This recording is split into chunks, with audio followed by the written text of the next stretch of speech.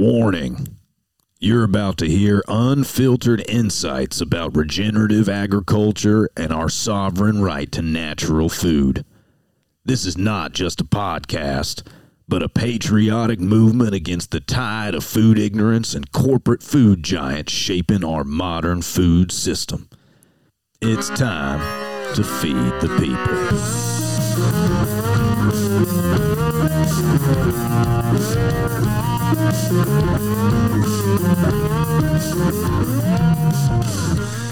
Oh boy. Oh boy. We back. Oh boy. What's up, everybody? What's going on? Another day, another dollar. Another day, another dollar. Another dollar. Another skunk hollow. Exactly. Oh my God, another day, another dollar, another skunk holla, and we are back for episode 10 of the Feed the People podcast. I'm with your hosts, AJ Richards and Brooke Entz. Where are we checking in from, fam? Southern Utah, back home. I'm just home. Just. I was Nice. in Thailand for 2 months, and now it's like every time someone asks me, even just the question, hey, what do you have tomorrow? I'm like, I think a lot, and I don't know any of it. So you're stressing me out. Don't ask me that question. I will figure it out eventually. Oh, nice. AJ. I'm down in Phoenix, Arizona. And my Down man's here. Yeah, Christmas time? lived down here for about 12 years. Yep, came down for Christmas, and in-laws are still down here, so it's nice to come back from visit. But I cannot wait to get out of here when it's time to leave. I'm not a big city guy, man. 12 years here. My buddies always said when I moved down, it'll grow on you. You're I'm like, when? And they're like, yeah, give it a couple years. 2 years in, I'm all, when? And they're like, give it 5 years in, when? we're gonna start the show off hot. Are you ready? Mhm. Let's do it. Pop quiz.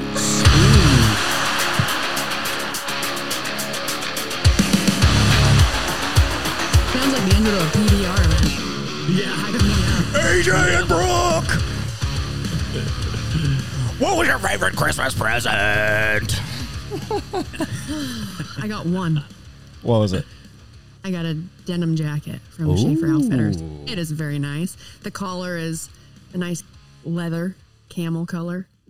Shout Inside is plaid. Shout out denim jackets for our lady Brooke Entz on the show. Yeah. Bet it looks good Yeah. on you. Thank you. Awesome. AJ. You know, I'm just at the age where I buy what I want throughout the year, so I didn't open anything for Christmas. That's all right with me, though. I like watching my kids open their stuff. They had a pretty good haul. They all got Apple Watches and fun stuff because our kids, we got 12 and 14-year-old daughters. They do not have smartphones. They do not have any social media, and they ain't going to, not till maybe 16 is convincible, but it's really kind of up to the individual and their maturity level. But yeah, they got Apple Watches so we can contact them, as we need to, but keep them away from the dangers and the pitfalls of what social media does to young brains. So, Dude. I think I lied. What? This is probably my favorite Christmas present. ooh, What'd you get? From my grandma. My dad's mom, my grandma, and my only grandparent still alive. Yeah. She is a master family history buff. She goes deep. We have so many books. I have a book for my grandpa, her husband, my great grandpa on her side, my great grandpa on my grandpa's side, and this one is all about my grandma, her family, the Coxes. And I just want to read one little excerpt. So it's a coloring book. nice. This is And it's got phenomenal. It's got stories in it about my great grandpa. Wait a second. Oh, Hold on. she did awesome. Here's what we're going to do. Color. We're going to find, wait a second. I know that I can do this. We're going to get, I'm going to get an ambient dreamscape. And, okay, here we go. Okay. We'll just read this first part. Brooke's going to take us away on a magical adventure. Grandma Lee wanted a kitchen instead of having to do all the cooking in the fireplace in the living room. Grandpa Lee told her he had no time and the facilities she had were fine. One day, While he was off getting supplies in Salt Lake, a several-week trip, a man gave her money for some hay he had bought from Grandpa Lee. She used the money to buy supplies, and she and the older children added on the kitchen. What? When Grandpa Lee got home and drove his horse and wagon into the lot, he saw his wife and children nailing down the shingles on the roof of the new kitchen. Grandpa Lee had a truck, garden, and he sold vegetables to people in Caliente and Delamar, as well as Panaca. I love the name Panaca. Panaca. In the wintertime, he and the boys cut blocks of ice in Condor Canyon and stored it, covered with sawdust and straw, in a warehouse until summer. They would then truck the big blocks of ice to the miners in Delamar. One year, he surprised the family at Christmas time with a watermelon he had hidden in the warehouse under the sawdust. What? Come on, Grandpa Lee. Dude. This is phenomenal content right here. Okay, we're going to do one more page just because this is the one that's pretty funny. This is so good. And I read this. We were at my grandma's house, and I looked at all my nieces and nephews, and I was like, everybody needs to read this shit. All right? Yep. Please tell me you said this shit. This is where you learn about you got tons, and you should be happy with way less than what you have. Yeah. And I, of course, needed the same story when I was growing up, too, you know? When Grandpa Warren and Uncle Henderson were little, they only had one pair of pants. So they had to go naked on wash day while the pants were washed in the old wash tub outside and dried on the clothesline. The washing was done once a week. A fire was built under the wash tub to heat the water. Then the clothes were scrubbed on the scrubbing board. They had a naked day. Dude. It was wash day. It was naked day. They went one pair of pants. The crowd goes wild. Grandpa Warren says that the only way they knew it was Christmas was that when they got up in the morning, there would be a huge platter of cookies on the kitchen table. Dang. Wow. You can't get this on just any other old podcast, folks. No. Mm-mm. This is some real good content. Wow. I get blown away. That's only page that's just page 1 and half of page 2. That is awesome. Well, I love that for multiple reasons. One, I am also like a family historian buff, and this just gave me so much inspiration for doing this for my family. Family coloring book, yeah. Man, that is so cool. Okay, I have one more. All right, go for it. I love Dreamscape back. Dreamscape back. I love nostalgia and heritage and stories. Yes. Grandpa Warren sold Studebaker wagons, then cars, and then Ford cars. He had the third car in St. George, Utah. He was the first one to register for a driver's license in Utah. He was always providing cars to be driven in the parades or at funerals to pull the hearse. Grandpa Warren passed the hat to pay for a poor man's wagon that burned to the ground. He said, "That's how bad I feel," as he put money in the hat. "How bad do you feel?" He passed the hat to everyone who had watched the wagon burn. Soon there was enough money in the hat to pay for a new wagon. That is unbelievable. You think that he needed anyone to, tell everyone about the good deed he did? No, because, back then you were just either a good man or not so good man. Grandpa Warren. Shout out Grandpa Warren, everybody. One more time for Grandpa Warren, dude. What a ledge. This is how bad I feel. How bad do you feel? Yeah. Watching this poor man's wagon burn up. Whoa. Yeah. Man. Ancestry.com. Dude, what a time. We literally could have just closed the show. That would have been some of the best 9 minutes of content we've ever made. Who made that book for you? My grandma. Your grandmother. What's her name? So I can give her a proper shout out. Sylvia Entz. Shout out Sylvia Entz one more time. Round of applause for Sylvia Entz. All I was going to say is my mother-in-law got me some kick-ass wrestling shorts from the company Takedown. I was so jazzed up about my wrestling shorts. I went and did a freaking workout at like 4 p.m. on Christmas Day. I was just chopping in the back, running trail and throwing dumbbells around just because I felt like I was already a better grappler. But nobody tops Grandma Entz. Not a shot in heck that anybody touched. Shout out. Well, new shorts, it's like new shoes. You can run faster. You got to go do that workout. That's what happens when you listen to this show, everybody. Feed the People podcast. You never know what you're going to get. You can get a pop quiz and 8 minutes of freaking awesome content just from figuring out what we got for Christmas. Yes. So I think what we're going to do is we're going to call this one the Health Show, because we all come from the health and wellness industry. That's how we got our chops. In some ways, you might say that's how we became famous or known, is through this industry. And so what I've done, this is a Brooks takeover. This is a hostile takeover of the Feed the People podcast. I've gathered some clips, and I'm going to go through them in order, and I'm going to get both AJ and Brooks' reaction to this. We may not get through all of them, but I'm pretty sure we'll be able to get to some really awesome conversation. And I'm gonna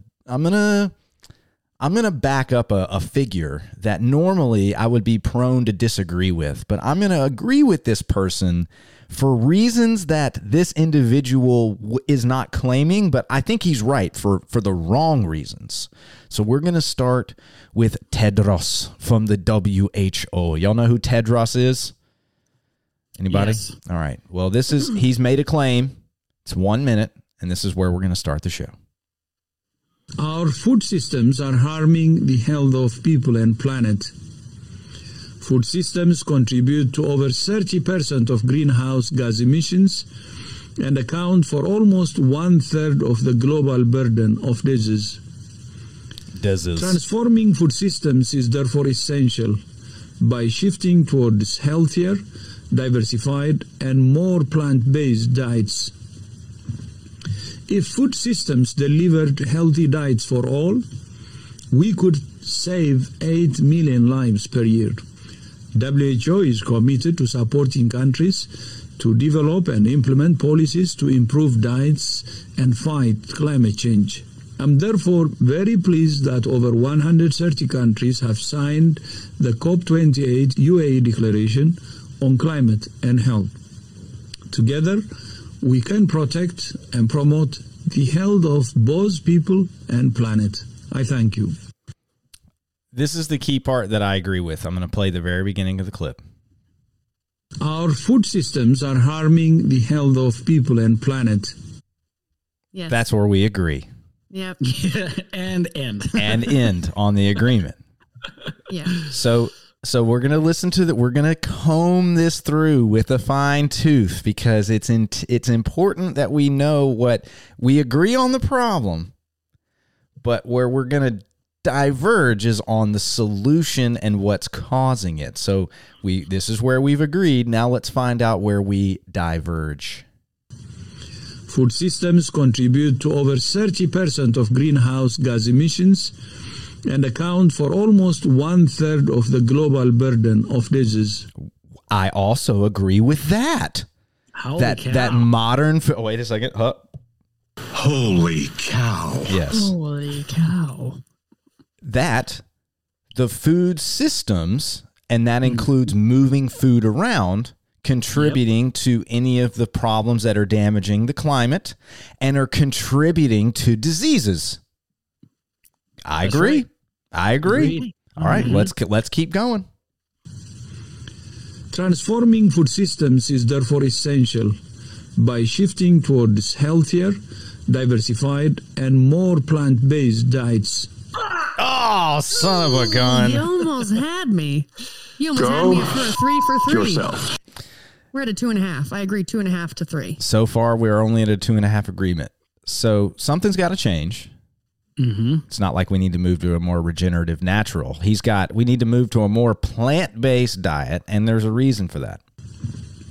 If food systems delivered healthy diets for all, we could save 8 million lives per year. I like that. If they could, he says, we could save lives. I'm all for saving lives. I'm going to go ahead and go out on a limb here. Might be acting a little crazy, but I'm going to agree. I'm going to believe that y'all are in for saving lives. Yeah. I'm okay with some of that. All right, cool. Yeah. WHO is committed to supporting countries to develop and implement policies to improve diets and fight climate change. Now, here's the part where it's interesting. why they need to connect climate change to disease is a real important part. It's could be considered the linchpin of why they're needing to go in this direction, because the climate science, although one might claim that it is settled, it's certainly not. And I could direct you to many resources. That's not the intent of the show. We're not here to talk about climate change. We're here to talk about the food system and disease. But they're linking these two together for a reason, and I believe that reason is because small players will not be able to fit whatever system they're moving towards, and the big players will be able to, because they have all the money and they have all the ability to shift whatever they're supposed to shift to do that. So plant-based diets is where he's going. We got to help climate change. What else we got to do? Therefore, very pleased that over 130 countries have signed the COP28 UAE Declaration on Climate and Health. Together, we can protect and promote the health of both people and planet. I thank you. Thank you, Tedros. So, at face value, I agree with most of what he's saying. I agree that there's a problem. I agree that the food system is making people sick. And I also agree that the food system itself is harming the planet in more ways than one, whether it's desertification, whether it's waste going into the oceans because they're shipping food all over the world. What are y'all's initial thoughts about Tedros's claim here? My thoughts are this: a lot of truth in the overarching claims, but his solutions have self-interest. Mm-hmm. You know, and that's because if they really were looking into all data and all science, and their goal was to have like the best success possible, well, then he honestly wouldn't be saying vegetarian diets. He'd be saying, oh, we just need to get more people to move large ruminant animals around more often so we can help create better soil. Because even if you're like, okay, we're all going to be vegetarian, that's the diet. Well, we know that our soils are so depleted, we're already not getting the nutrients from vegetables, if that's what you're into, that you need. Like when people talk about like minerals, like we went in toward the salt mine and learning that the minerals in the rock, and if you don't have good root systems, you're not getting any of it into your vegetables, because it has the minerals and things that you need would come up through the root system in the plant. And that already isn't the best way for you to get it. Like a much bigger issue is just our soil health, which has nothing to do with global warming. Yeah. Has everything to do with these big industrial, big companies that think that maybe they have a hero complex. Like, I can solve the problem. So you can buy all that land. We got to get rid of everything that's on it. And we're going to build a big building, and then we can do it. We'll control everything all the inputs. We'll control it. It's like, you're not God, Yeah.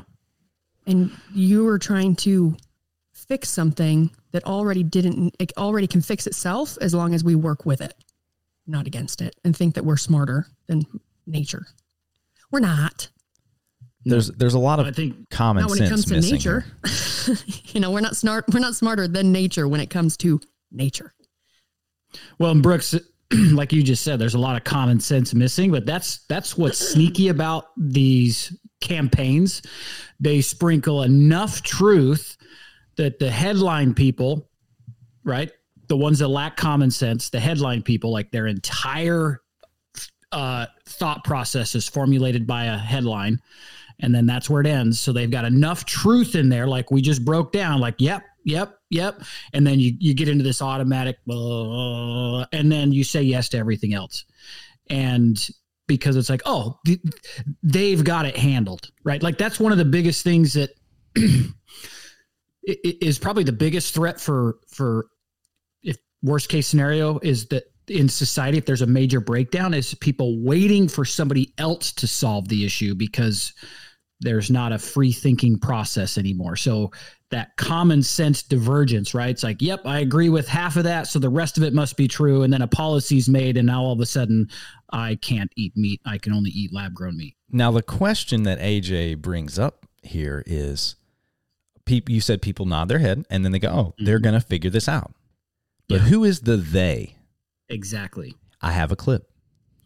All right. Good morning. morning, good afternoon, and good evening to wherever you are in the world. I'm Natalie Becker-Okovic, and I'll be hosting this global dialogue. I'm a co-founder of Thought Leader Global, and we do storytelling around people and organizations having a positive impact.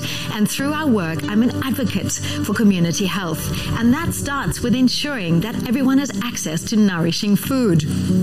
I'm thrilled and excited and happy and inspired to be part of today's event. That's a lot of words. Now, on behalf of our co-hosts, EAT and the Rockefeller Foundation, I'd like to join and welcome each and every one of you and thank you for joining us to reimagine food systems beyond COVID-19. Our program today will take a hard look at what we're up against. We will look at the street-level perspectives on COVID's damage to the food system. From there, we will explore clear plans and actions to back a more nutritious, sustainable, equitable, and resilient food system for the world post-COVID-19. And there will also be food. Oh, And there will also Thank be you. food. who was backing this? Yeah. Let's see if I can find it. I think it's right about here. Our co-hosts, EAT and the Rockefeller Foundation. There it is. EAT and the Rockefeller Foundation. Solid. I mean, there needs to be just like a punch list of names that as soon as you hear them, Like, you can just know that it's going to be, the rest of it is going to be filled in the with nudge is on. that propaganda, that whatever their intentions are. Rockefellers, WHO, And WEF. another key one here. I'm going to play another chunk of this. I don't know if you noticed it the first time, but pay attention to who they blame for the reason that the food system is the way that it is. I'd like to join and welcome each and every one of you and thank you for joining us to reimagine food systems beyond COVID-19. Our program today will take a hard look at what we're up against. We will look at the street level perspectives on COVID's damage to the food system. Who damaged the food system? COVID. Damn it. Dang. Hold on. Dang it. God. It's the COOF. It wasn't the governments or the worldwide institutions like the WEF, the WHO that did that messed up the food systems. It was COVID, you guys. COVID got us again. What a great scapegoat. I mean, What a just great blame it all on scapegoat. COVID. Exactly. You don't have toilet paper? It's COVID's fault. COVID did it. You don't have diet? You don't have formula for your babies? You have type 2 diabetes? COVID. It is so important to make this point because oftentimes this will go overlooked. Their whole premise starts with COVID did this, so we got to fix it. Not we did this, so we got to fix it. COVID did this, so we got to fix it. Yeah. Okay, so I wanted to play that because, one, you got a Rockefeller sighting, which tells me that the global nudge is on. There's definitely an agenda at play. And two, the fact that they blamed it on COVID is, first of all, I think it's intentionally disingenuous. And like AJ said, it's a scapegoat or a red herring. A red herring is a misleading clue, a clue that is intentionally thrown out there to mislead you. So COVID did all of this. So we got to fix it because we're so smart. So I have the Siemens. Are you familiar with the company Siemens, Siemens? It's a major German conglomerate. Yeah. And you have people like this pandering to go for this agenda. So I'm going to play, this is about a minute and a half, the Siemens chair. I don't think that this is genuine at all, but you have people like this guy making claims like this, and this will play in a little bit later. So it's a very important point that you are addressing. My daughter, 24, inspired me and said, Dad, how can you advocate for these zero carbon value chains if you still eat meat? And so I stopped eating meat. Now the math would say, well, you need to stop eating meat 11 years to compensate for a flight to Thailand. Yes. Sorry, Brooke. You now you got 22 years no meat. Nowhere. She's so. I'm going nowhere. She said, Go yourself. Exactly. Hey, I have an idea. Yeah.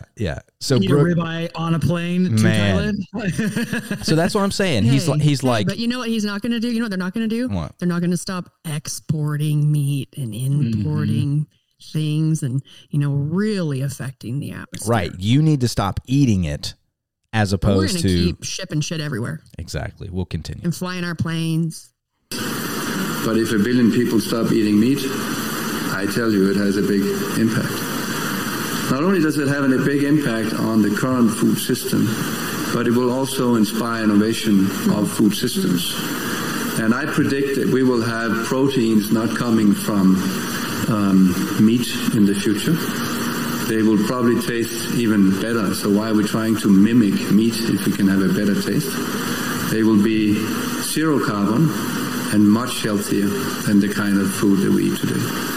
That is a mission that we need to get on. I can inspire you to maybe look at an organization called EAT, easy to remember, EAT, who have all the facts on this and who have the policies necessary, the innovations necessary, and the scale necessary in order to make food systems sustainable and healthy. So the goal, first of all, I don't believe for 1 second that this guy stopped eating meat because he had a conversation with his daughter. I just don't believe that. I think that that's pandering. And apparently the science is so clear that if you take one flight, you need to stop eating meat for 11 years to compensate for that. Now, my question is, that's only one scale. What else could I do besides stop eating meat to offset this? And I guarantee you there's a lot of there. But that's an example of the pandering that's happening by companies like Siemens, who, although I haven't checked into this yet, I would be willing to bet has a plant-based or cultivated meat-based play in the wings ready to go. And he's got to start the nudge in the marketing, like, oh, I just feel so bad for the climate. Oh, it's just like I just feel so guilty that I've been eating all this meat. And I mean, fuck it, I guess I'm going to keep flying around the world. I'm the AG of Siemens, by the way. But I mean, at the moment, my daughter, she's just so smart. She convinced me otherwise. Yeah. So that's the opening ramp of the show. How we feeling so far? Got AJ riled up yet? Oh. Brooke, you got a couple of buttons. You got any upset buttons over there? Just start clicking them. We'll just see what we see. Brooke's got buttons, everybody. What? Yeah. Great. Nailed it. Wait. Brooke's got an applause button too, everybody. That was really funny. But don't blame us for your UTI. Brooke just did the thing that people do in elevators where she just hits all the buttons. She just runs her finger down all the buttons at once. Everybody was like, what? And then it ended with the UTI. Perfect. I know. I pushed the wrong one. I need to really just practice pushing the buttons, to memorize what they are. These are old recordings. Everyone listening, these are old recordings, like years old. Awesome. We're glad you have them. This is recorded part of by some friends of mine. In order to have serious fun, these are serious conversations. We're having them. We want to have them, and it's like it's bad for your health to get too worked up about it. Oh, it's literally bad for your health to get too worked up about it. And I'm a health conscious man. I'm a health forward man. And so I wanted to, this is why we do this, ladies and gentlemen. This is why we set up the show this way. If you're getting too upset out there, remember to breathe, maybe catch you some devil's lettuce out there. Just do whatever you need to do to relax. Tranquilo. We're just having a little fun. So That's a good reminder for me. You got the major organizations and the elite, I'll just air quote his, elite influencers, people like Tedros from the WHO, people like the president of Siemens, I think that was the president, that they're pandering and they're saying that we got to do this for the climate. What's more likely to be true is that they have financial interests in companies that are set to benefit from the alternative that they're going to present. We can agree that there's a problem, but we adamantly disagree to their solution, which is everybody's got to go plant-based. So what I'm going to do now is lay out in the next little ramp. We're going to go through some of the proposed solutions to their problem, to the problem that we can all agree on. This one's about 2.5 minutes, so sit back, relax, and really pay attention. This may look like ground chicken, but it's not. It's actually wheat, barley, and mung bean, but its protein levels are similar to that of chicken and tastes like it. We're hoping that this can actually solve bigger problems like hunger and malnutrition. Akash Shah is founder of High Time Foods, which makes this protein. His childhood in India helped inspire his idea. When I would see the contrasting image of, one side of society splurging on food and meat and spending the amount of water and energy that they would, and then on the other side there's just people struggling for basic drinking water, that is when something shifted in me. Akash says, I'm going to pause this right here. This is real. I do believe this man sees this problem in his own life and was like, this is not right. He sees inequity. We see inequity. We agree that inequity is a problem that needs to be tackled. Okay. So I also want to reemphasize that I don't believe that all proponents of solutions that I disagree with are inherently evil or malicious. I believe that they're rooted in experience, emotional attachment, and trying to get to the best solution that they can. Whether or not it is the best solution for the world is yet to be determined, but the point is that much of this is actually rooted in caring, like we all care for all of this. So I'm going to let him continue, but that's just the setup. It's like he sees this inequity in India. It's not good. We got rich people using all the resources. We got poor people that can't get clean drinking water. That is a problem. And he wanted his product to be shelf stable, that is, not requiring refrigeration. One of his customers is the Boston area restaurant Boloco. It doesn't have like that expiration date as the impossible need, that it has to be refrigerated always. This is a dry product that we just add the amount of water that we need to get the consistency that we want. But Akash says it's not to be confused with freeze-dried foods. When you look at freeze-dried products, the amount of energy it requires to freeze dry foods, to store them, to transport them, and then again be able to store it at the restaurant or at your home. All of that energy that is required is not required for a product like ours, which can just be kept outside at room temperature. By the end of this year, Akash says his goal is to ramp up production to help people in need. We've been speaking with food banks and with disaster relief organizations. For them, this is of extreme interest because this product doesn't require any amount of refrigeration. Battling global food insecurity is what Akash says drives him. He's not alone in his work.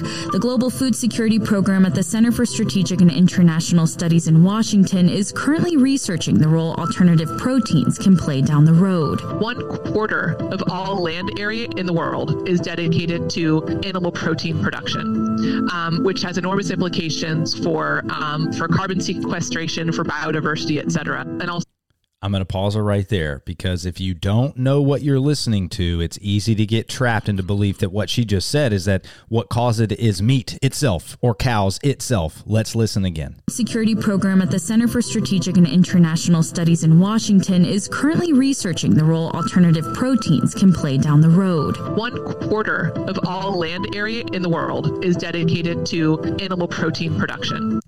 1/4 of all land mass in the world is used for protein production. It's not the same thing as cows. I'm going to play it one more time just so we can differentiate. All land area in the world is dedicated to animal protein production, which has enormous implications for carbon sequestration, for biodiversity, et cetera. And also 1/3 of all water used for global agriculture is used for animal protein production. So huge impacts on the environment. Again, so I think it's important as we look to a future with a greater population to find other ways to meet their needs for proteins. Both people say it will take creative solutions like alternative alternative plant-based protein to get more people the nutrition that they need as the population grows and the world changes. Let's take a moment to deconstruct what she said to back the claim, which was 1/4 of all the landmass in the world is used to dedicate specifically for protein production, and that 1/3, I just exited the clip, was basically to the water usage was to that. Now, help create some context for the audience about those claims specifically. So protein production could mean, and this is one of the challenges for people to understand when they hear the clip and they don't understand the system that exists, right? Protein production can be pigs crammed in cages that they can't even turn around in, or chickens that grow up in a single cage at the same dimension, proportionate to that animal. But then they're definitely not talking about ranches and farms and small ranches and homesteads. They're not talking about that. They're talking about buildings. And, I mean, the stuff that we don't want either. No, in China, they've developed multi-story sky rises for pork. Like they live in a high rise. Really? I mean, yeah, and it's crazy. And so, they've got a population to feed. They don't have the same land mass and farming practices to feed the size of population they have. So they industrialize by putting them in pork high rises. So, not to be confused with regenerative or holistic management, which is the only solution. I need people to really hear this. It is the only solution for desertification. Now, there's also, just like there's a distinctive difference between industrial farming practices, which, by the way, is still necessary. We will not get away from industrial farming. Like, we believe that the movement should be to regenerative, but we're also, common sense says that that's like a 20-year future if we change today.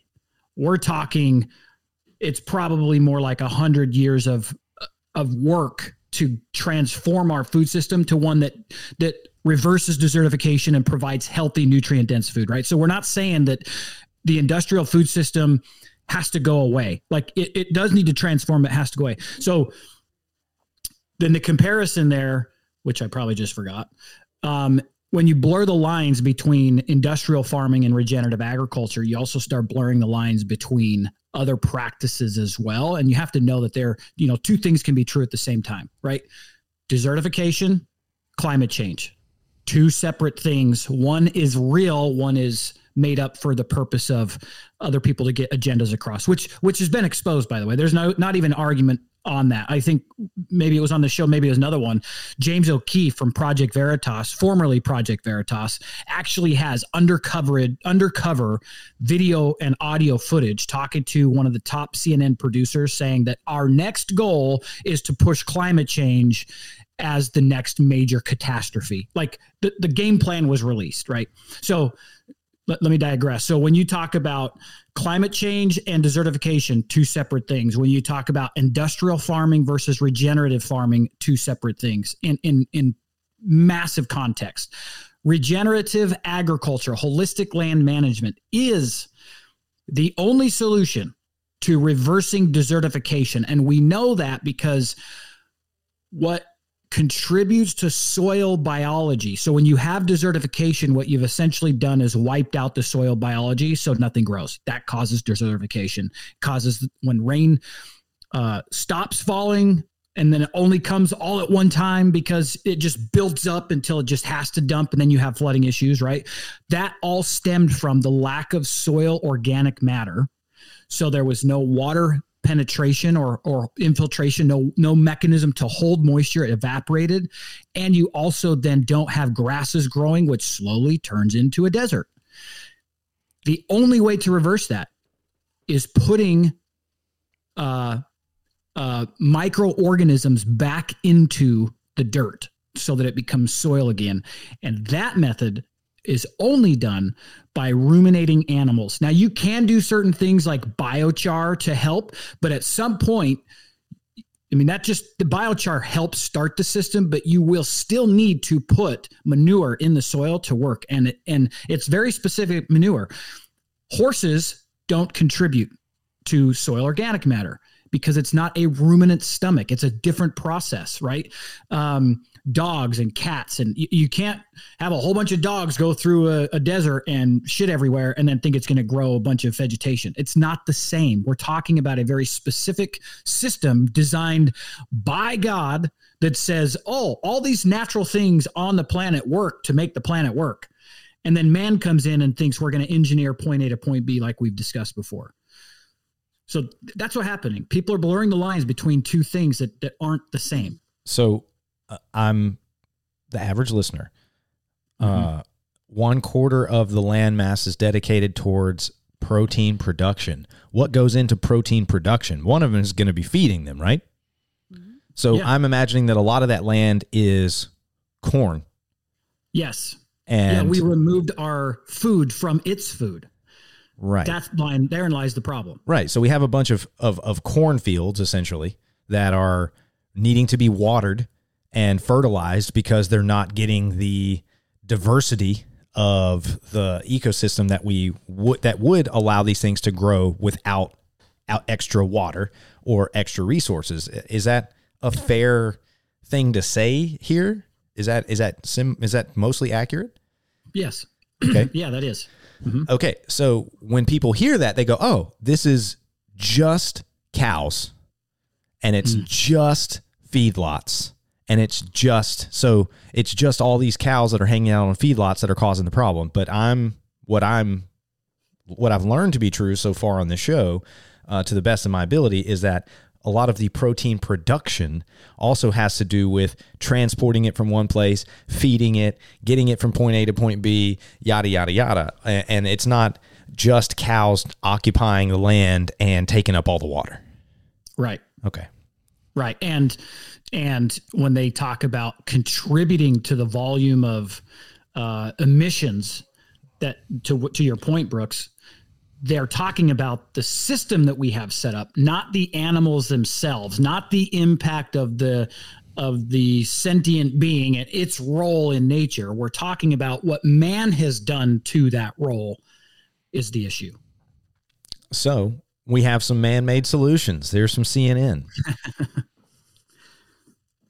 Well, dramatic pause. I just hate stupid people because if you're thinking logically, I just want one thing with like water. Go for it. Right? Well, if we're just trying to have more water, well, then why not lift some laws that keep people from collecting rainwater, Yes. Let people oh, guys, these are some easy solutions and you can help the problem. We can collectively work together. If we're talking about water, work together to you get to collect more of your own water and then you're going to use less of the water that's, going to all the people in your community. Another great point. Guys, no rain collection. Another great point that the average listener has no idea about, that they are actually stopping ranchers from collecting rainwater, forcing them to use more water than they would otherwise use. Fucking great point. Excuse my language. just so they can come out and be like, see, you guys you're the whole problem, guys. Yeah. You're the whole problem. And that is animals, and you're using up all of our water to feed we don't even eat meat. Mm-hmm. So that's one of the concerns. Something made in a lab is way better for you. Here's some CNN. Here's some CNN. I'm jumping into here's some CNN. We've developed modular platforms that can 3D print meat, real meat, not something that mimics meat. So it all starts with a cell that is collected from a real animal in an ethical way without harming the animal. Afterwards, we differentiate the cells into either muscle cells or fat cells. We load the cells into our bioink and load them into our printers. We can decide exactly what's the fat percentage and composition of a steak. After we 3D print the steak, we take it in an incubation and maturation process, meaning that the muscle fibers connect one to each other. And as this whole industry will evolve, we will see more advanced products that will replace the steak that we are used to eat in the restaurant. 3D printed steaks.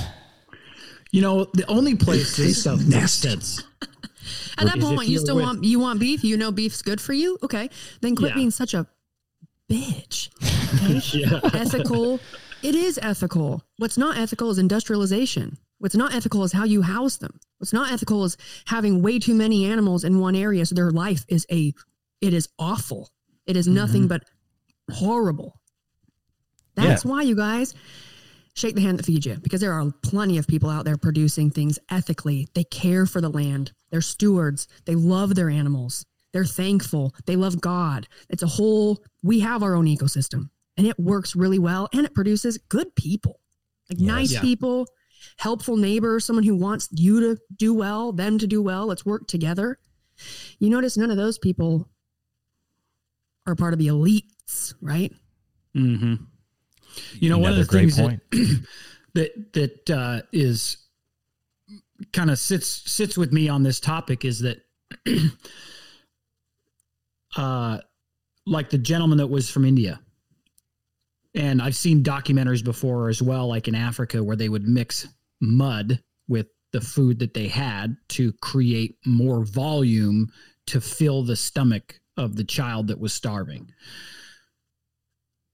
So how those two relate is that there are certain contexts where what they're trying to create, I will even say printed meat, could be a very, it could be a blessing for somebody. I mean, if you're starving to death and somebody shows up with printed meat, I would eat it.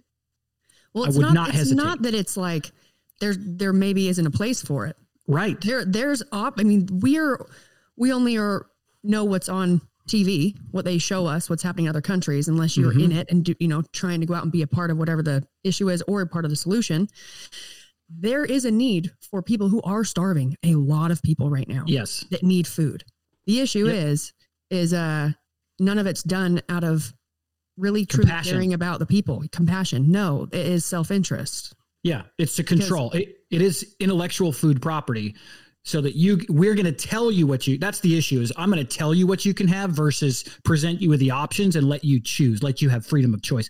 Just like that clip with Jenny Harris on White Oaks Pastures. It's a false sense of choice that our food system is created. It already exists that we think we have choice, but all of these brands you see that you think you're choosing one over the other are still all owned by the same person.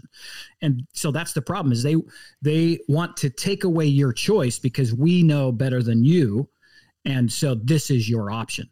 But if we strip that away, what a blessing for somebody to create a product like that could feed a child that's literally starving to death and give them tomorrow. And maybe tomorrow is a better opportunity for them, right? This is not what we're saying at all. We're not saying that lab grown meat is evil. What we're saying is lab grown meat should be used in the right context. Yeah, it's not ideal. No, it's an emergency source. It's just like it's not ideal to only eat dehydrated food packs. Yeah, and the dehydrated protein that can live outside is a great option in the case of food shortages. What I intended to highlight is where we started with the WHO, it's all about the climate. Mm-hmm. And what they're going to do is present you not with options. They're going to say, this is better for the climate than this. So these are your options now. That's the intent. Like, that's what they're saying. I'm not saying that they're going to do that. They're saying that they're going to do that. That's why they want to move to monetizing or putting a number on how much carbon is worth and creating the carbon credit system, and then saying, okay, like, you've used up too many of your credits if you ate that ribeye that was made from your farmer or your rancher. Instead, you need to have this more eco-friendly zero carbon option. And don't worry, it's going to be nutritious and delicious, and I'm sure that there will have no side effects. But I won't put the cart ahead of the horse here. But the point is well made. We, AJ, Brooke, I, are not saying these options shouldn't exist. It's that they shouldn't be mandatory. And they're positioning these options to be superior in a system that they are creating and benefiting from, which is this hyper-tracked carbon credit economy.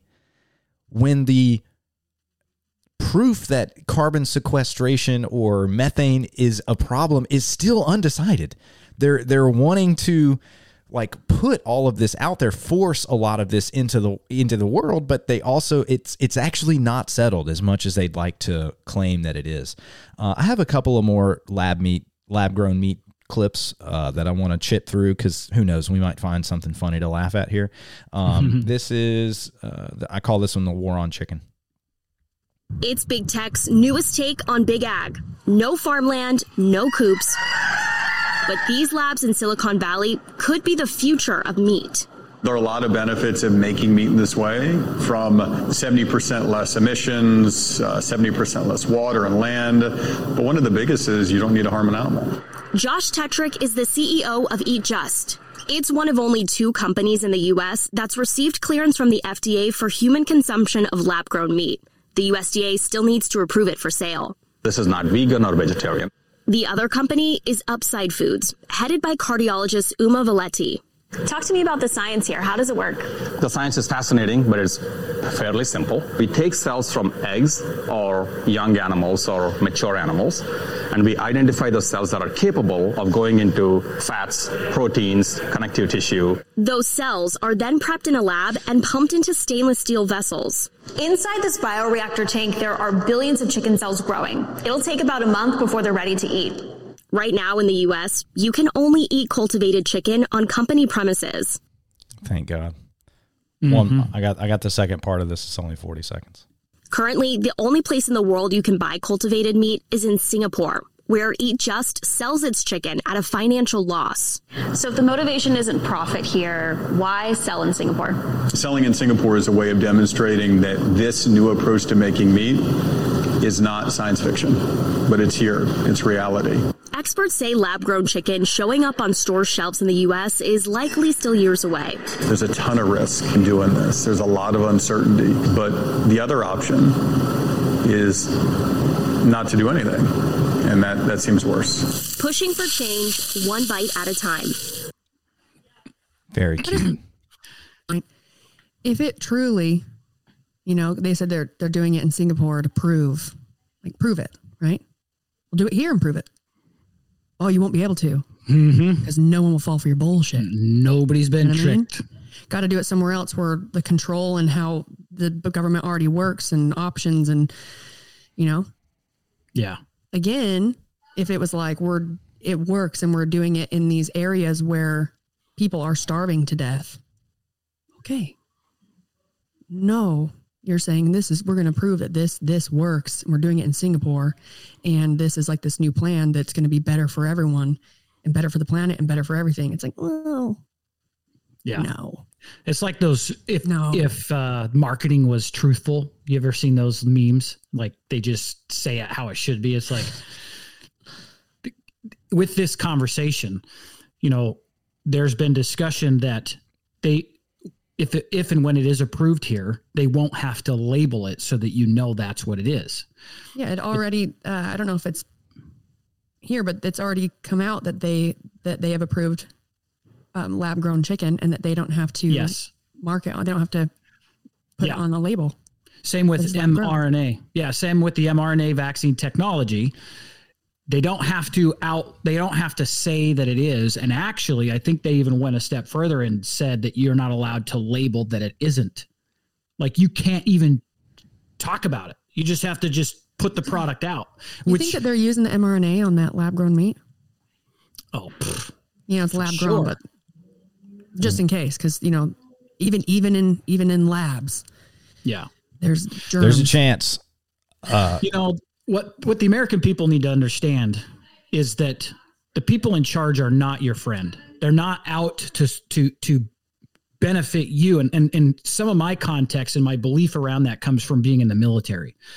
If you go do because I'm a combat veteran, and it was pretty eye-opening for me to discover the amount of testing that the U.S. government did on their own troops, the people that you think that they would be adamant to protecting. I mean, I even got an Article 15, which is a write-up that's not a good thing, and they can take your rank and they can take your money because I went on a vacation and I got a sunburn.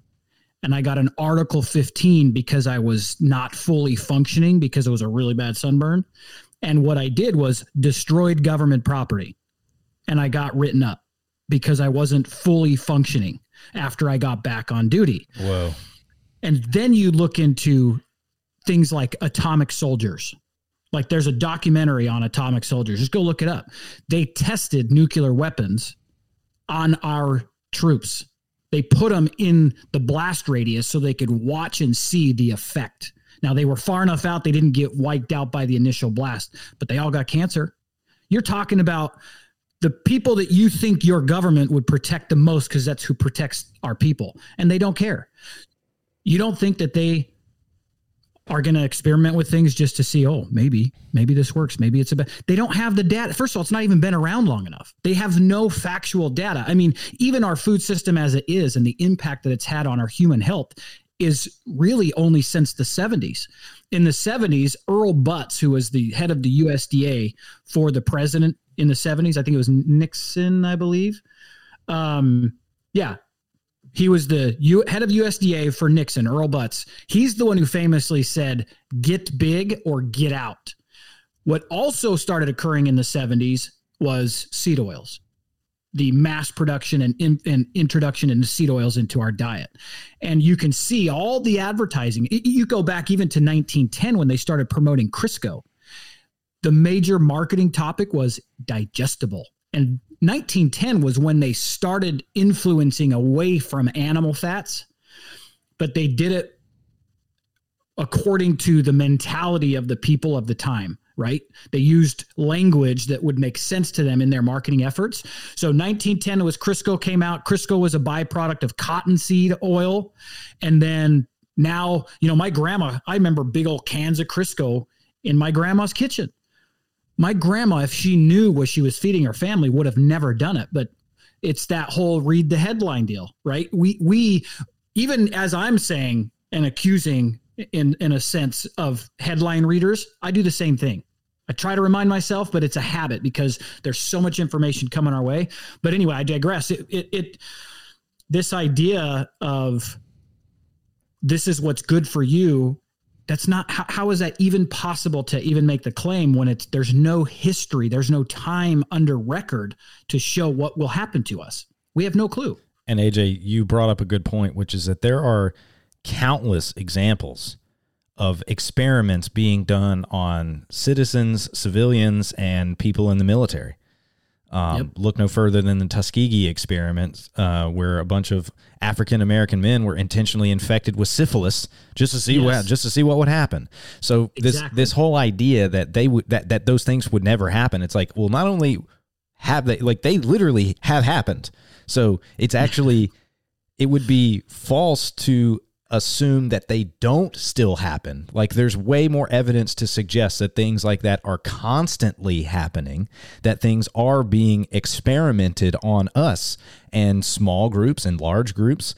I won't get too far ahead of the horse here, but today I was listening to a show that was discussing, I think it's the Midler experiment or the Midland experiment, which was where people were told by a man in a lab coat to shock someone that was behind a wall. Now, there was no actual person there. It was just actors, but they would give them a shock and then there would be a little response, and they just kept ratcheting up just to see how far people would go before they were like, no, I'm not going to do that. And 66% of people took it all the way up to lethal.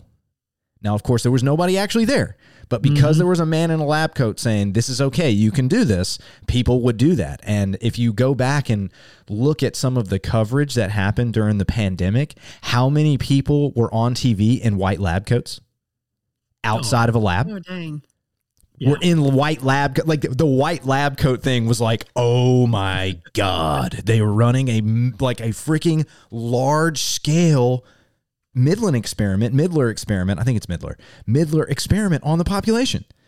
So we're gonna connect this back. I'm gonna play a clip from Robert Malone. He's at the Eat Beef Initiative. Oh, I love Robert Malone. And he's talking about the mRNA in food. So to AJ's point, like, they're willing to go ahead and do it without telling us. I did not invent RNA. RNA is a natural molecule. So if anybody invented RNA, it would be God. Okay? So not me. The RNA that is being deployed in humans right now is not really RNA. It's a synthetic molecule that's produced in a reactor. We don't know what would happen if you ate it because none of those studies have been done. The probability that you've encountered this technology without it being disclosed to you in swine is real.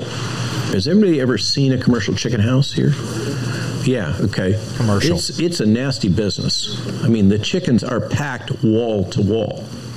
It's the same with swine. As the consequence, you have animals packed in densely packed environments, producing rapidly evolving and spreading infectious disease. If you have a virus emerge in that swine herd, it'll blow all the way through that barn and the surrounding barns really quickly. It'll take down the whole swine herd and destroy the value that was there. It's a major investment. Merck is already producing custom mRNA vaccines for swine and is deploying this, apparently, under basically a special authorization pathway granted by the USDA. We know that in humans, these mRNA formulations can be shed, and the spike protein can be shed in breast milk, which implies that they can be shed in bovine milk, which implies that there darn well better be disclosure, testing, and probably prohibitions on using that technology in dairy, because the FDA did not force the pharmaceutical industry to do all the studies that they should have done. Our government threw away the rule book for the way drugs are supposed to be developed, which is what got me so pissed off and speaking out. We are the study. Like, I don't think people just need to know, you are the study. That's why the safest plan is to go as raw and natural as possible. When I say raw, I don't mean eating raw meat necessarily, although pad thai is pretty good. But what I'm saying is pad thai. So I'm just going to stop you right there. Pad thai. Not pad thai. Sorry, it's what is it called? I said it like that's not. It's Oh, we know. What? Tartar. Tartar. That's what it is. Thank you. Thank you, Brooke. Save my ass. I'm like, damn, what's it called? Pad thai. I was like, oh shit. Wait, is this a new way to do raw beef? Yeah. In a pad thai. Yeah, the tartar. Yep, tartar. Yeah, there's some good tartar out there. But like beef carpaccio, which I guess it's kind of cooked a little bit because the citrus on it. Yeah. I get the questions so often on my social media about, how do we know? And the answer is you don't. You just don't, and you're not going to. That's that. If you buy it from a grocery store, unless it's a small ethical grocery store, and I'll kind of use that term loosely, like in our area, we have what's called Harmon's. It's not a massive chain. And so as long as they stay not, as long as they don't get bought out by somebody else, you can go to Harmon's and see Bar 10 beef is being sold there. Well, we know the rancher of Bar 10. It's a local that grew up doing what our families did in Southern Utah.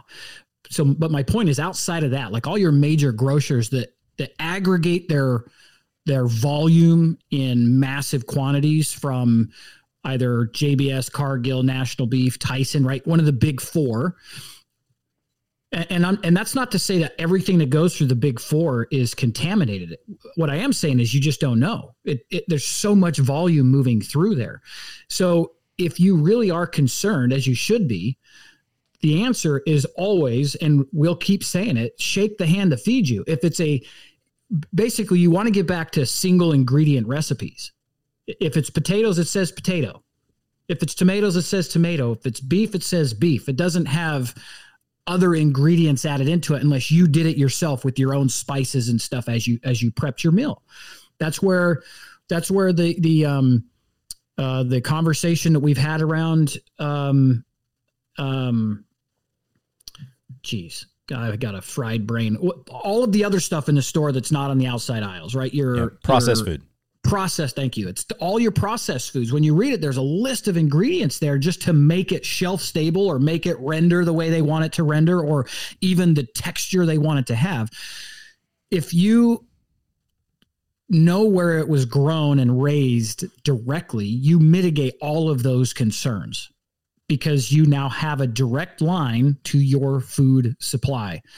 And the good news for people is there's a lot of farmers and ranchers that are leaving the system that they're in or that they've been put in and going direct. Like there's a movement happening. So the good news is they're out there. One thing I wanted to say too, before we get too far away from the chicken topic, go look up what Pasture Bird is doing. If you remove chickens from like actual live chickens, the nitrogen, the manure from a chicken, the nitrogen is so high that Pasture Bird, their model is literally to buy up degraded, desertified ground and run their chickens on pasture. They built like this 7,000. It's the largest mobile land vehicle powered by solar in the world. Like it's like over 7,000 square feet, and it moves under solar power every 24 hours. It's on new ground. So those chickens are always scratching and pecking and laying an even, layer of highly nitrogenated manure down. It is their business model to find that kind of ground, kickstart it, and guess what they follow up a couple of years later with? Beef.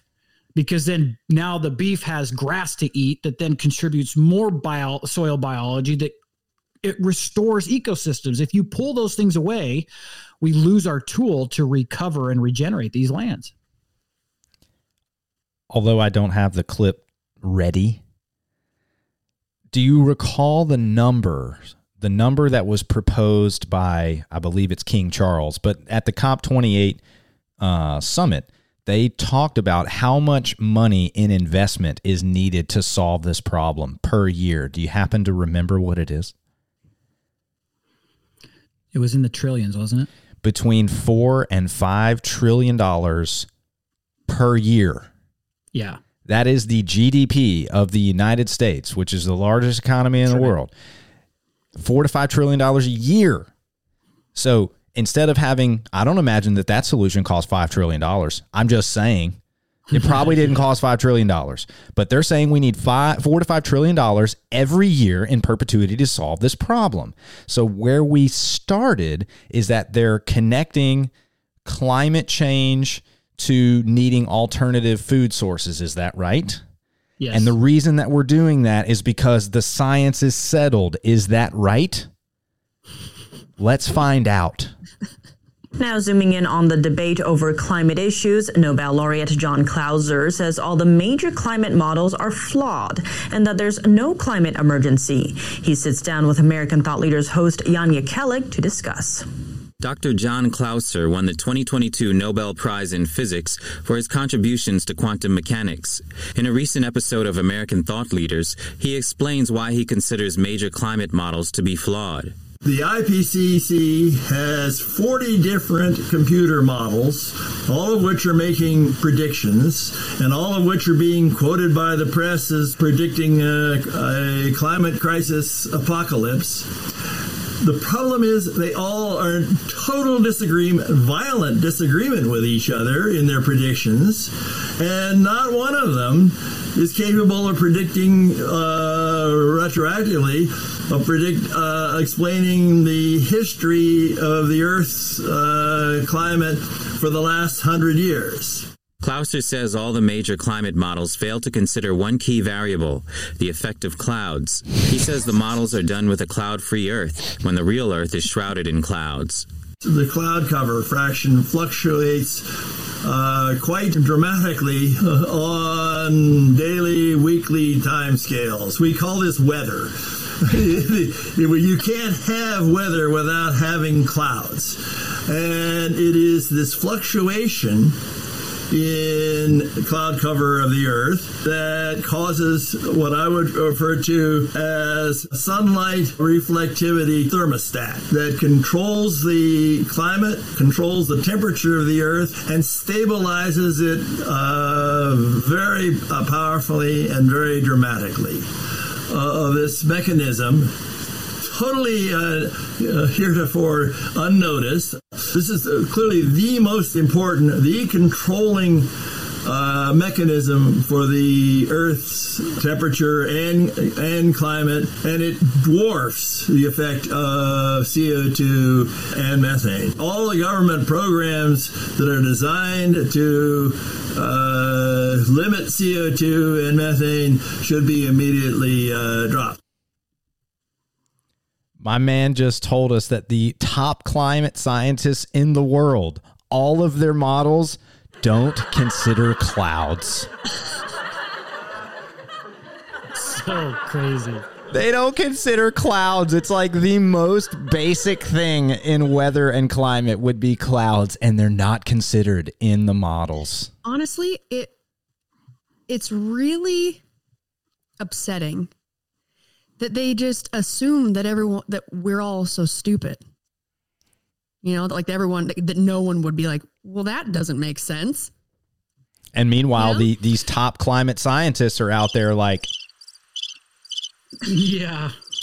I have one more clip on this guy. It's 40 seconds long, and it brings me back to where I started on the money conversation. Clauser was one of 2 Nobel laureates to recently sign a declaration organized by the Clintel Foundation alongside 1,600 other scientists and professionals stating there is no climate emergency. He says America's current climate policies are wasteful, misguided, and counterproductive.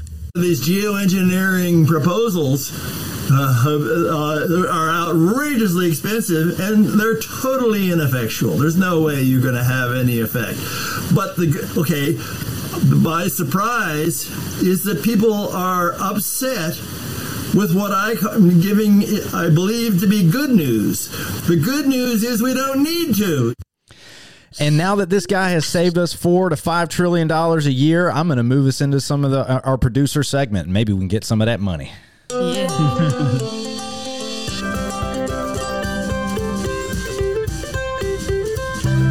Oh, dear listener, now that we have saved the world $4 to $5 trillion a year with just this podcast alone, it's time to get to our producer break, where we accept your time, your talent, and your treasure as value for us producing this show.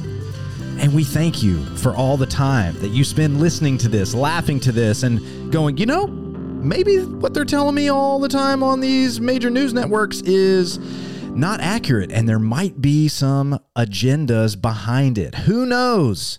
Who knows? Maybe we are at a climate crisis, and we do need to eat bugs, and we need to have all these processed, mechanized food systems put into place because nature is just not good enough. But we don't believe that on this show, and we don't believe that you believe that either. So if you've been listening to this show, thank you so much for donating your time and helping us get found. That's why we got Brooke on the show. She's got 1.5 million followers on Instagram. We're going to need a couple of 100,000 of them listen to this show in the next year. That's the goal. And if you do that, you can become a treasure donor, which is phenomenal. We love to accept value in the form of treasure. And so just so people know, we do have one treasure donor. I'm going to go ahead and give a shout out to Utah Beef Producers with the kind donation of $250 to make this show happen. Very generous. And the reason that we are receiving donations from Utah Beef Producers is because they believe in this message. They believe that the more people that shake the hand that feeds them, the better off we're going to be both as a nation and as a globe. And so I'm going to give AJ a little bit of airtime here to tell us, give us an update. How's it going at Utah Beef Producers? Yeah, it's going great. For those that don't know, Utah Beef Producers is a USDA meat processing facility that's being built in Richfield, Utah. I happen to be part of the team getting that open. It's significant. It's a big deal for not just Utah, but our nation. I mean, we're down from 10,000 slaughterhouses across the country and around the year 2000. We're down to 2,500 nationwide. And so what the owner, Henry, has done is, literally sold off one of his ranches so he could afford to build this thing on his own because nobody was stepping up to do it. We'll be open around March. And from there, we'll be able to help people access beef that we'll be buying or partnering with ranchers in Utah, Idaho, Colorado, Montana, and Wyoming to get it throughout the nation, specifically the West Coast, because we can do that 2-day ground. So it's a big deal. One of the things that I hear quite often is how desperate people are for another facility all over the country. I mean, Brooke, you're trying to get animals slaughtered right now for your customers. How long is the wait? Well, I just luckily I've got a few slots that I can get in probably close to April. Yeah. But for instance, like that's just for like 6 beef. For the rest of them, we had to split time. So we've got 1 slot this month and the rest of them in March. But then I had to find more slots somewhere else for the rest of our cows. Yes. And, we'll have to truck the one this month and I think like the next like 5 up to Heber. And then I found there's a USDA plant in Apple Valley close to here. And we have worked with Billy Wright and we met with him. He sees we are aligned in how we feel and how we think and the importance of our food security system. And he's able to find me a couple slots for the rest of them. So just goes to show you that Billy people, Wright, thank you. Yeah. And thank you to Utah beef producers for putting their money where their values are, recognizing that there's an issue and there's a problem and stepping up and doing it, because a lot of people just name that the problem exists and they won't do anything about it. So shout out Utah beef producers for taking the action to become a processor for all of these farmers and ranchers that want to deliver this meat direct to consumer, and they're having to wait a year, and they may not have opportunity to get their meat directly to the hands that want to eat it, which is why From the Farm exists. Shout out From the Farm app. Let me get a little applause for the soon to be launched From the Farm app. AJ dropped a little teaser video on Instagram not too long ago showing, hey, this is a real thing. It's happening. Gave us a little inside baseball look at the I don't know what you'd call it, the user experience, the UX, what it would look like when they're on the app. So shout out From the Farm for solving this problem. If you would like to donate your treasure to this show to help us help other people shake the hand that feeds you, you can do that by going to our Give, Send, Go page, which I believe you can find directly on the feedthepeoplebythepeople.com. You can also go to GiveSendGo/feedthepeople, and you can donate directly to the show. If it's easier for you, we can go on Venmo or PayPal. You can go find Brooks at SeriousFun.io, Brooks at SeriousFun.io. I will happily collect those donations to put them into work for this show. And if you do that, oh, dear listener, if you donate $25 or more, you will have your name read out on the Feed the People podcast. We will read your name and we will say thank you. If you don't, I've gone ahead and upped it. Okay. People had their shot to get in for $10. It's not there anymore. You missed it. $25 to get your name read out on the show. If you donate $100 or more, and you can also leave us a note at $25. But if you donate us $100 or more, you can leave us a voice note if you feel so inclined, and we will play it on the show. Have fun. And if you're really generous at that $100 mark and you have a note that you want Brooke Ince to read herself, we will have Brooke read your note live on air, folks. Can I get an amen? Brooke, hit him with a button. Oh gosh. Okay. Any button. Any of them? Any of them. Just not all of them. Okay. That's what she said. Exactly. That'll literally be what she said. You can leave us a note, $100, and Brooke will read it. And it will literally be what she said. Yep. Okay. So take advantage, folks. $25, we will read your name and we will read your note and we'll say thank you. $100, we'll make sure that Brooke reads that note. Or you can leave us a voice note. Completely up to you. And then you could also leave us your talent. There's many different types of talents. You may find an article or you may find a clip and you're like, you know what? I think this would be great if it was played on the show. Send it to me at Brooks Meadows on Instagram or at Brooks at SeriousFun.io if you want to do it via email. And that is one way you can give us your talent. Curate the information that you would like to hear on the show. But another way that you can do that is by submitting your talent in the form of a Bop or flop? So we have a bop or flop, ladies and gentlemen. This is for Brooke and AJ. Are we ready to play bop or flop? Oh, yeah. All right, this one's got This one's, I'm not going to tell you the whole backstory, but I will tell you the name. This one's called Got Mugged.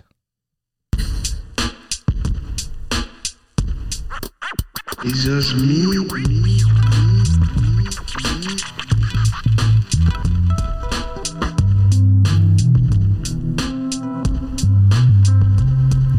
Where the fuck y'all look for?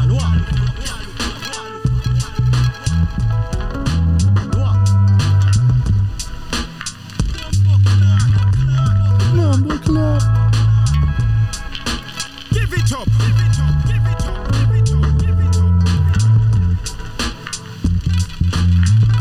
Brooks looks like he's mixing that music right now. He's like, yeah, he does. Where the fuck y'all look for? I literally am.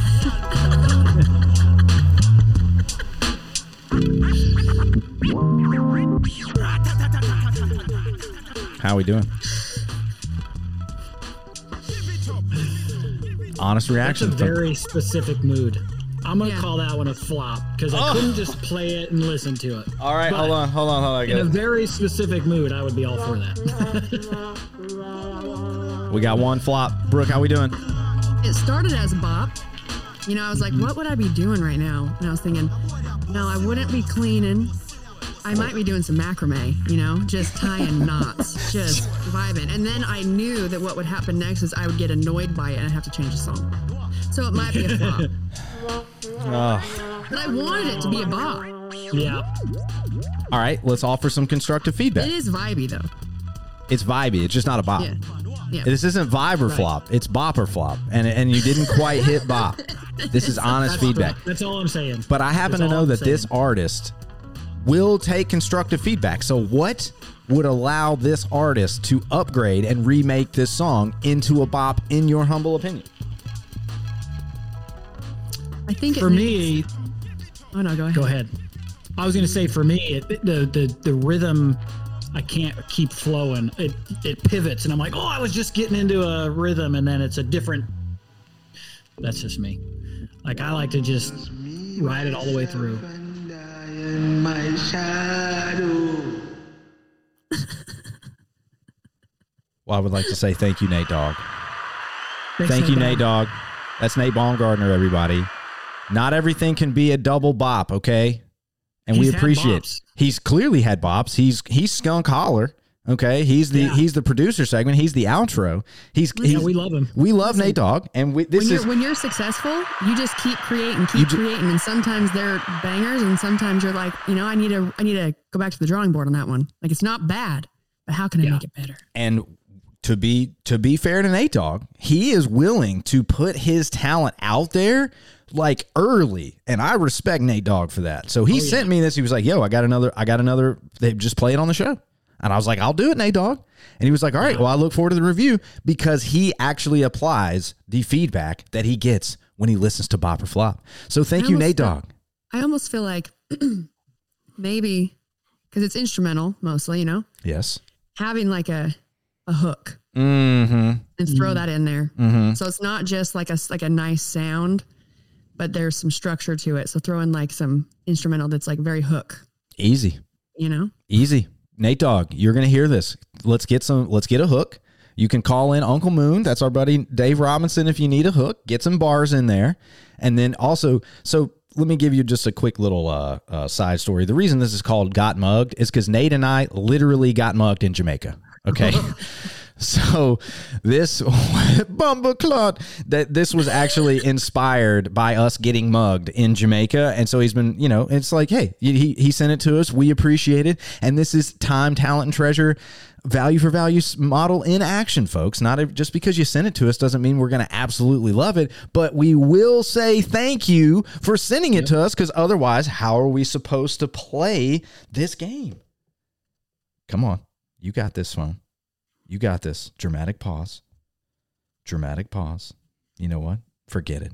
I tried. Okay. So, thus far, we started on a bit of a journey, which was Tedros, WHO, They named a problem that we agree with. They offered a solution that we disagree with. And then we walked people on a little bit of a tapestry of all the alternative suggestions that they're making that we, for the most part, disagree with as the mainstay solution. Having them as options, good. Them being the mainstay solutions that we're forced into through carbon credits and central bank digital currencies that can control how and when you spend your money. And then we got to somebody who's ready to dismantle the entire backing behind their claim, which is that this is causing climate change. And this guy's, hey, you forgot to include clouds in your model. Hey, one thing that we have almost every day. Clouds. Now, since this is like end of show stuff, I'm going to acknowledge that there is no immediate proof or connection between what we've played so far and what we're about to play. But what I will say is the things that have been offered as suggestions are all processed food. All of them are processed food. Now let's play these clips. Meantime, rates of cancer diagnoses rising among really young Americans. That's according to a new government-funded study just published, and it found that women in their 30s drove that increase by a large majority. Our chief medical correspondent, Dr. Sanjay Gupta, looking at all of this. I was just so surprised that it was women so young. Morning. Yeah, this is a bit of a warning call. I think we have to look at this data and read into it and understand what's going on here. If someone is diagnosed under the age of 50, that's considered early onset cancer, early onset diagnosis. What they were trying to figure out is how much has this changed over the last 10 years or so? What are we seeing? Are we seeing more of these cases being diagnosed in younger people? And the answer, just like you said, is yes. It's primarily people in their 30s that are driving that increase and primarily women. Let me just show you, per 100,000, back in 2010, you had about 100 cases diagnosed in that age group. Go fast forward 10 years roughly, and it's closer to 103. So it's about a 3% increase over that 10 years. Doesn't sound like a lot, but if you start to extrapolate and fast forward even further into the future, the concern is that those numbers will continue to balloon. But again, it is primarily women. So men did not have the same increase, and you did not see that same increase in people over the age of 50 as well. I have a question for y'all. Who is most likely to engage in diet culture? Women. Ladies. Who is most likely to fall into the trap of veganism and eating processed foods? Ladies. This is Isabel Brown about state-by-state fertility rates.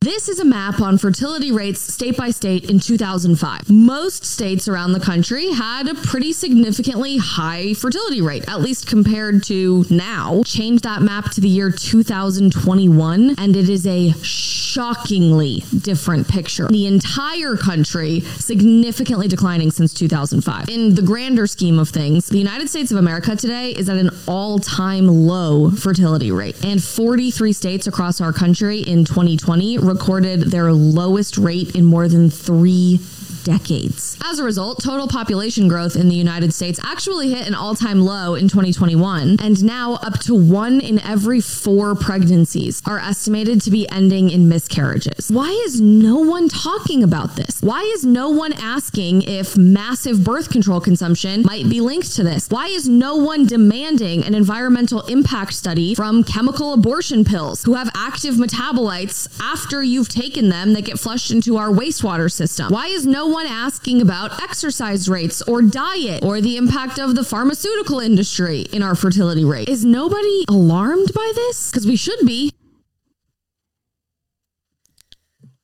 Speaking of a second generation of people that were completely raised on majority processed foods,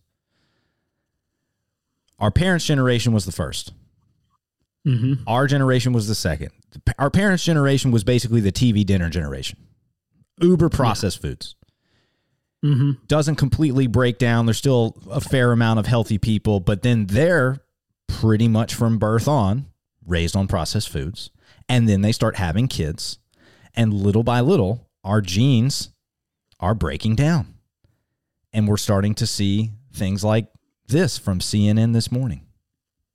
There's been an alarming increase in colorectal cancer among young adults. Scientists are racing to try to figure out why. Earlier this month, the American Cancer Society revealed about 20% of all new colorectal cancer diagnoses are in people younger than 55. CNN health reporter Jacqueline Howard is with us. I was just thinking about this in the age, I think it's 50, right, when you're supposed to get colonoscopies. Why is this happening in younger people?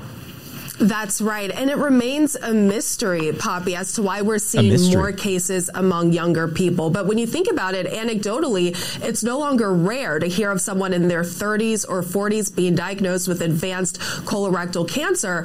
But yet scientists and oncologists I've talked to say that there's no genetic or hereditary increase in risk factors or cause. They say that some people they've diagnosed at a young age were fit and otherwise healthy. So why are we seeing this increase in cases among younger ages? And I asked Dr. William Day Hutt, he's the chief scientific officer at the American Cancer Society. Here's what he had to say.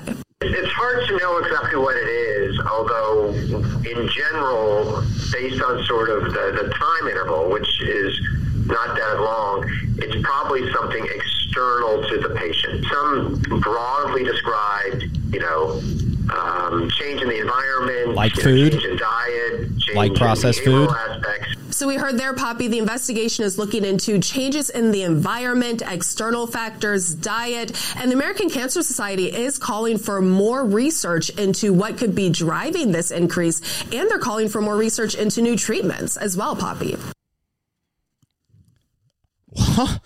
We have no idea what's going on. Yeah. This is it's just, they're just going to. It's no idea. We don't know what's changed. How about everybody eating processed food? How about that? Yeah. Consider that one time. And let's go do multi-million-dollar research studies that'll take 5 to 10 years and still not provide clear information because they don't want it out there. They being the people controlling your food, everybody that has anything to lose for you going back to what it was prior to getting cancer. Notice that the people under 55 were the one most targeted. Because people over 55 didn't spend their entire life eating hyper-processed food. This generation, a lot of time outside. A lot more time outside, in the environment, in nature. So I have 2 more clips for us. These are our last 2 clips, and we're going to shut the show down. Processed food. Who is one of the biggest, and food is a relative, I'm going to kind of like, I want you to get it, but I don't want you to get it. Food is if the food industry covers so many things. So which major food brand is the most iconic brand in the world? Nestle. Nestle's pretty close. Because you're thinking, but you're not thinking guzzle, guzzle. Coca-Cola. Coca-Cola. So we got all these people experiencing high rates of prostate and colon cancer early. We got all these types of cancers early, and we just can't figure out a single reason why this could be the case until we got a Coca-Cola whistleblower out here.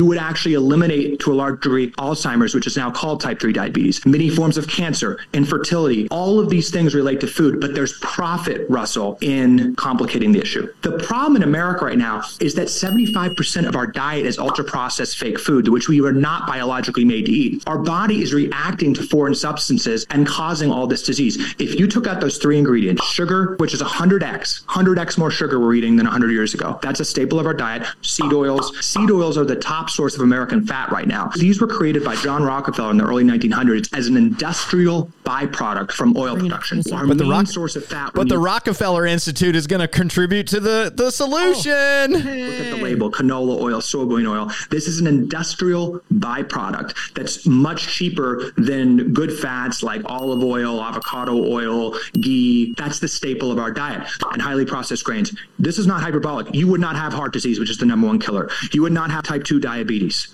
Imagine if overnight processed foods were banned, annihilated, and people just ate healthy, what would the difference be to diseases like heart disease, Russell diabetes, Brand. cancer? So working for Coke 10 years ago, we had a strategy. Now, processed food companies contribute 11 times more money to nutritional research in the United States than the NIH. And the direct strategy was to fund thousands and thousands of studies to complicate the issue. Still, to this day, elite research institutions are putting out studies questioning whether sugar causes obesity. Oh, you mean elite institutions like the Rockefeller Company, right? Rockefeller Institute or EAT? You mean like those? It's mass confusion. And then, as you mentioned, the medical system is totally silent on that. They're profiting from it. And I think the key thing to understand is that we've siloed health in every institution, from pharma to med schools to your hospital. They make money on interventions of people that are sick. And as you said, we've siloed diseases into these things. The problem is, Russell, all of the conditions I just mentioned are going up. As we're treating them, as we're spending trillions of dollars to treat these conditions in silos, they're all getting worse. Rates of everything is going up. It's because the foundational reason for all of the diseases you mentioned, Russell, it's very simple, and we're being gaslighted. It's because of food. This is not complicated. We are being poisoned from a rigged food system, and the medical system is profiting. You know what that sounds like, Brooks? Tell me, AJ. Profitability and health are at odds. Let's see if I can. Well, you've seen the videos of like health actually are at odds. At odds. Just like you've seen the interviews of like, all these people who own like Apple, these big companies, and they don't let their kids play with the phone or have a cell phone. The person the person who created ramen noodles didn't let their kids eat ramen, instant ramen. I took y'all on a little journey. Y'all got a Brooks Meadows special right there. I had the Coca-Cola just waiting in the wings, buddy. Had it waiting in the wings.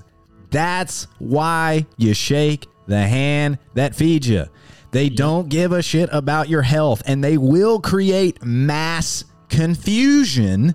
You're confused as to why the climate is changing or why people are getting sick. It's because of the food. And they want to create more processed, fake garbage to give you. And they're going to try to convince you that that is better for you and the planet than eating a beautiful grass-fed ribeye from my dudes at any ranch. But I'll just shout out Colorado Craft Beef as an example, among White Oaks Pastures as another example. They're going to sit there with a straight face and tell you that you should eat plants or eat cultivated meat or eat some highly processed Beyond Burger, Bug Burger garbage, and that's somehow going to be better for you. That's all part of the tactic of big food, big pharma. Major industries create actual disinformation and misinformation. I'm working on a show called Dismissinformation, which is about that whole thing.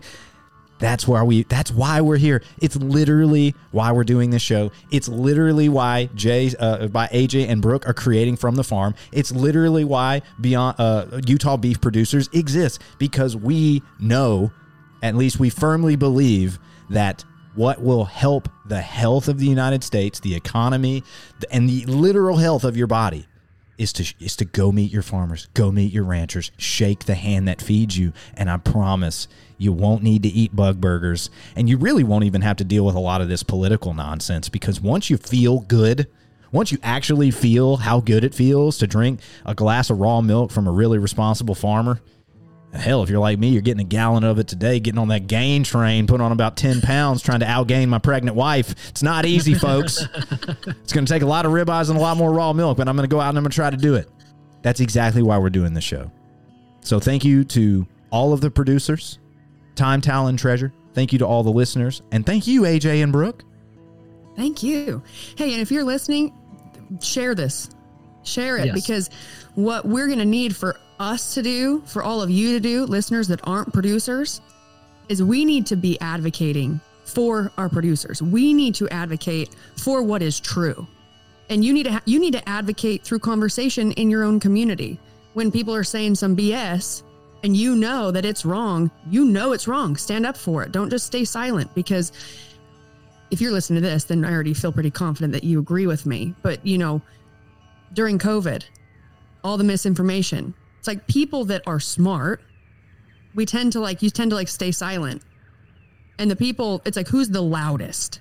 That doesn't mean it's the majority, but it's the loudest. And that's what it's if it follows the plan, then they make those voices louder, right? They create more misinformation and they create more confusion because they can control you. Take a deep breath and just know. Natural is just always better. It's just always better. You know, less inputs, always better. More outputs. So when you get confused, just start thinking, if I were to get a snack and I knew, man, it's better for me to probably have an apple, but I really want that bag of Doritos. Like, we can all understand that conversation. Mm-hmm. We all know, oh man, I love Doritos, but they're not healthy for me and the apple is the better option. Okay, yeah, I'm going to have the apple. Well, just apply that same mindset to when you're trying to figure out all the bullshit that's coming at us. Okay, you're saying, instead of finding a better way to create more producers and small farmers and ranchers so that more people can have very natural, healthy meat produce. No, we're going to get rid of all of them. And you know what the best thing is for us to just control the environment, and we're going to create something. And now we won't hurt any animals. And that's how they try to get to people, through their heartstrings, right? If you're someone like that and you don't understand really like what the day-to-day looks like for a producer that's not in the big four, okay, it's not in these industrialized settings, you have to just know and trust the fact that they love what they do. They love their animals. They love working them. They love taking care of them. They want them to have a good life and experience. And then at a certain point, it feeds their family. And that is the circle of life. It's the way that it is. And you can either do it and be a dick, or you can do it and be a good steward. And I'll tell you right now, you can definitely err on, if you got a small producer, they're good stewards. Be good stewards, folks. Be a good steward.